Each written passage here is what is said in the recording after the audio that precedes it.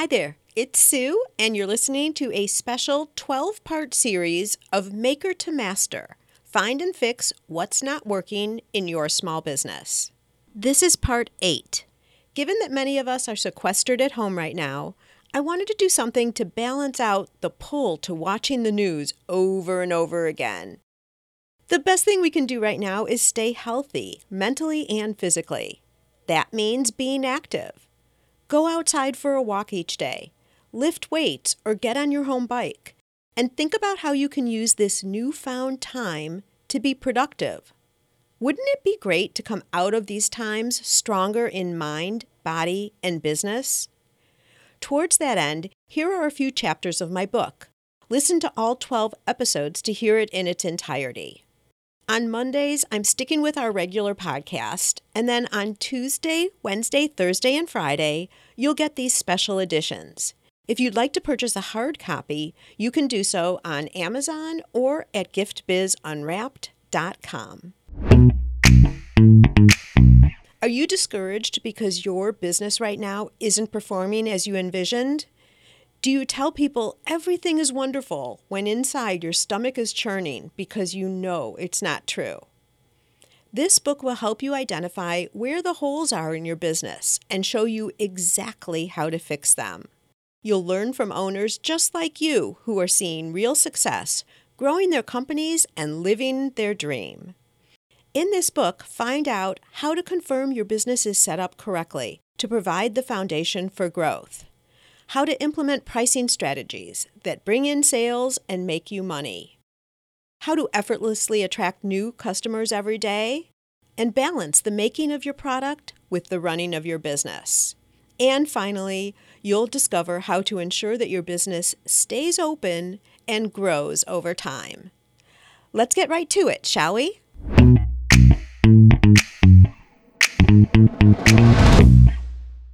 Chapter 33. Let's be social.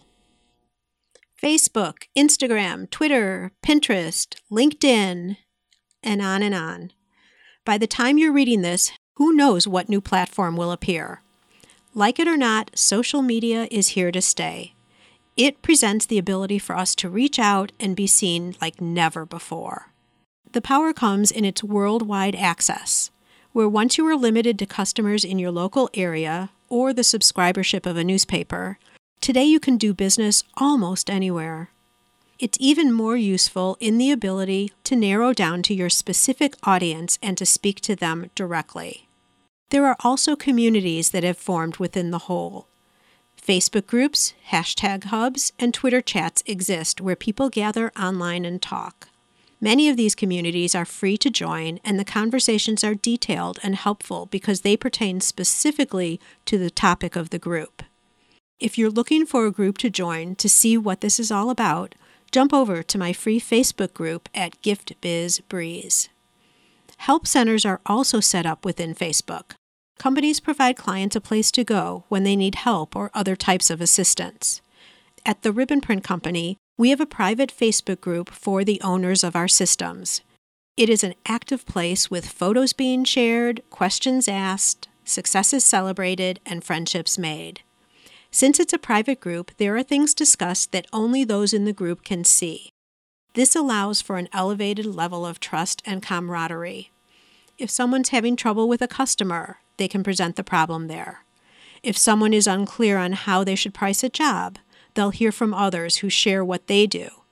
And it's a resource if they are having difficulty running the printer. Help is there from fellow system owners as well as our customer service team. Check out groups for your industry or groups around a special product that you use. You may have to request to join and answer a few questions to get in. But once inside, you'll find a community of people with detailed conversations worth your time. If it's not the right group for you, or it's a spammy group with everyone selling their stuff, leave and go find another group. Or maybe you want to start a group of your own. Information abounds about all the different social media channels, along with strategies and how best to get results from each one. Here are top-line best practices that transcend individual sites.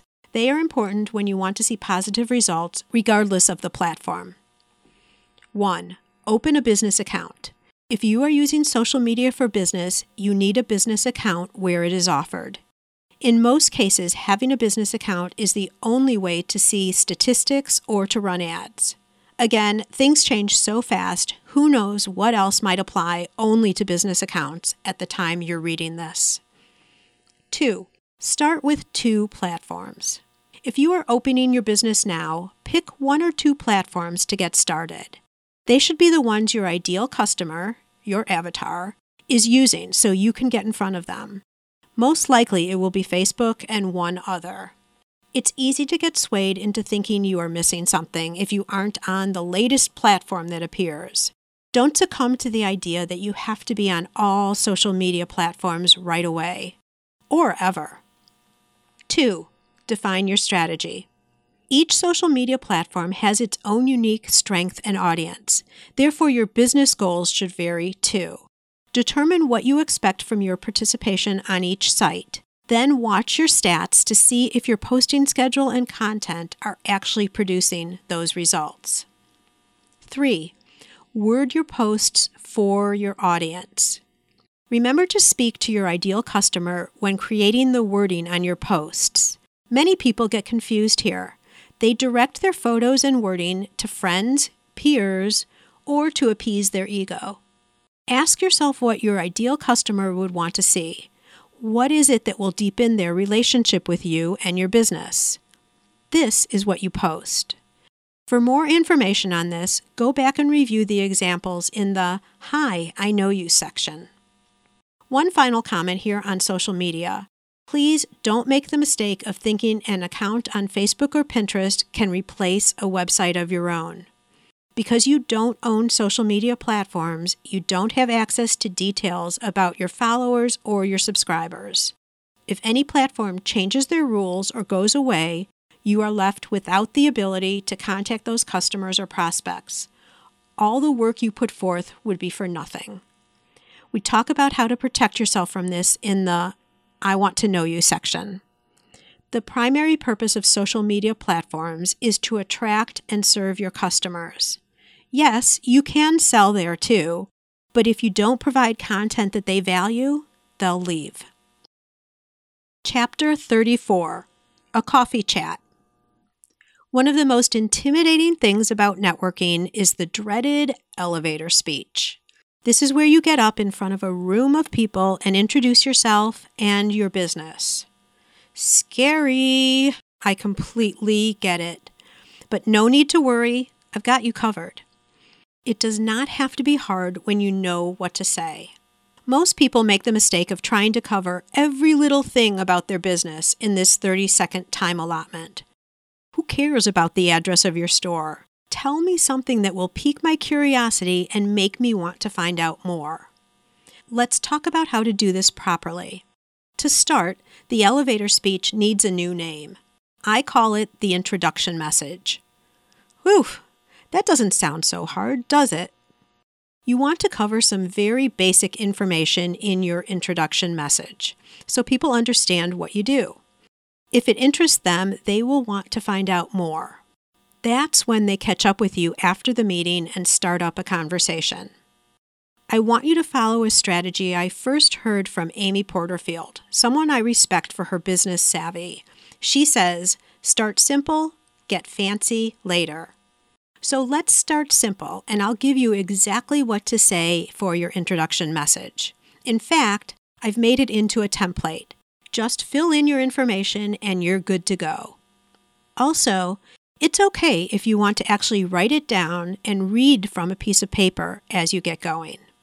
Listen, all of us have been in the same spot and can remember when we did our first public introduction. We can relate. It's actually endearing to see someone step out of their comfort zone and take a risk. Trust me, you'll gain friends, not turn people away. Here's your introduction template. Hi, I'm, and then you fill in your name, owner of your company. I help, and this is where you put in your customer description, to, and then you add the result of your product or service. That's it. That's all you need to say. Again, as you get more comfortable and this slides off your tongue, you can add to it and fancy it up. If you want more information on how to network with ease, check out how to get my Networking Ninja course for free. Details are in the resources section of this book. Chapter 35, Once Upon a Time. I'm wondering if you're like me. I have so much trouble remembering names. 2 seconds after I meet someone, I forget their name. So embarrassing.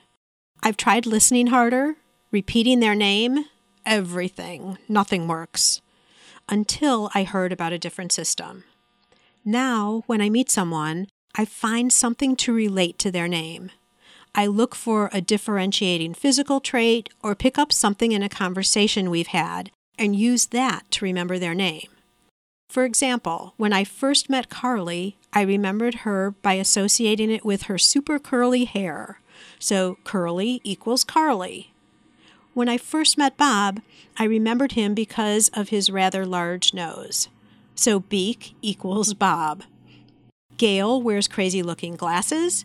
Jackie has just one beauty mark on her face. And Mary is really good at math. She's an accountant, by the way. I use these associations for names because it works. Now I can acknowledge people by name when I see them again. Wouldn't it be fabulous if you could use a similar strategy in reverse?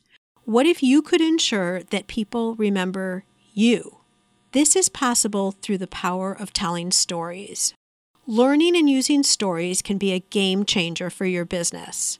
When you tell a story, you've given people something not only to remember you by, but also content to talk about when referencing you or your company. You can use stories when you mingle at networking meetings, in creating posts for social media, or when building rapport before presenting to a corporate client. Now, I'm not talking about a story that goes on forever with side branches that lead to nowhere. I'm talking about glimpses into your life, your company, or you as a person. It's so much better than the, "Good morning, how are you?" "Fine, thank you, and you?" "Doing well." This is bland banter that goes absolutely nowhere. What if this encounter went something like this? "Good morning, how are you doing today?" "Great, my daughter's in town and we had dinner last night at Bluegrass. I love that restaurant. Have you ever been?" "Of course, I love their Louisiana blackened grouper." "Oh my gosh, that's exactly what I had last night. So good." See the difference? The little dinner story was short and sweet, but it added personality and some friendly give and take to the conversation. From there, the chat can go elsewhere in a very comfortable way. I often take my customers to Bluegrass when we celebrate a milestone. "Oh, really? What do you do, by the way?" And on and on. How different could your relationships be if they could get to this level of conversation? We miss so many opportunities with people we are around every day because we stay on the surface with boring, expected verbal exchanges. An important note here. People will like and remember you for stories and things that have nothing to do with your business, too. Don't be shy or think it's out of context to sprinkle in personal information. That's what makes you human. We want to do business with people we are comfortable with and who we like. Stories make that happen. Chapter 36. Capture the moment. There is nothing more powerful than word of mouth. Once a friend tells you about her favorite handyman or the world's best dog groomer, do you even need to look further? The reason referrals are so valuable is because the sale is almost already made. Referred prospects come to you with a favorable impression from the start. Your only job is to get them over the finish line. So why do we struggle so much with asking for referrals? I know I do. I think it's because I feel like I'm stepping over the invisible boundary of the customer relationship. But I've found ways to get beyond that. 1. Set up a formal system. Create a referral system where the customer is rewarded for bringing other business your way. Many businesses are doing this these days, so it's the easiest of all programs to institute. People are familiar and comfortable with the idea. but make sure you remind your customers that the system exists. It's easy for them to forget about this option. You can add a sentence to the bottom of an email, include it on a customized sales receipt, or print up a flyer that you can include in their bag when they purchase. These are all ways to reinforce a referral program. 2. Capture in the moment. You can collect referrals directly or indirectly in the way of testimonials. If you are at a trade show, for example, and someone says something complimentary about your product, see if you can document it from your phone. Many times the hardest thing about testimonials is the wording. But after someone has already provided the words, you can play off of that. A video testimonial is best, but even if they only let you use their words attached to their name, you're set. Bingo, a new testimonial is done within a couple of minutes. 3. Ask. I'll admit it, I'm not so good at this as I could be, but I'm working on it. Once someone becomes a long-term and supportive client, I ask them if they know anybody else who could benefit from the product or service we offer. At this point, I feel like I'm at a level in the relationship where it won't jeopardize anything if I ask. Some training programs suggest that you do this right after the sale. It may work, but I think it needs to happen a little further down the road. That's when the relationship is solid and the client has had an opportunity to experience what your product or service has to offer. No matter which one of these you put in place or you create your own, make sure to take advantage of all the power referrals provide. Chapter 37. Power Up. Power Partners. A golden opportunity that few people know about or take advantage of. I'm so excited to share this with you because it has such great potential for bringing in sales. Let me back up. A power partner is a complementary business that has a similar customer avatar, but sells something different. Here are some examples. A dog trainer and the owner of a kennel. A home organizer and a residential realtor. A florist and a wedding photographer. The value comes in working together and sharing each other's customers in a way that both participants benefit. It's not just a win-win, it's a win-win-win.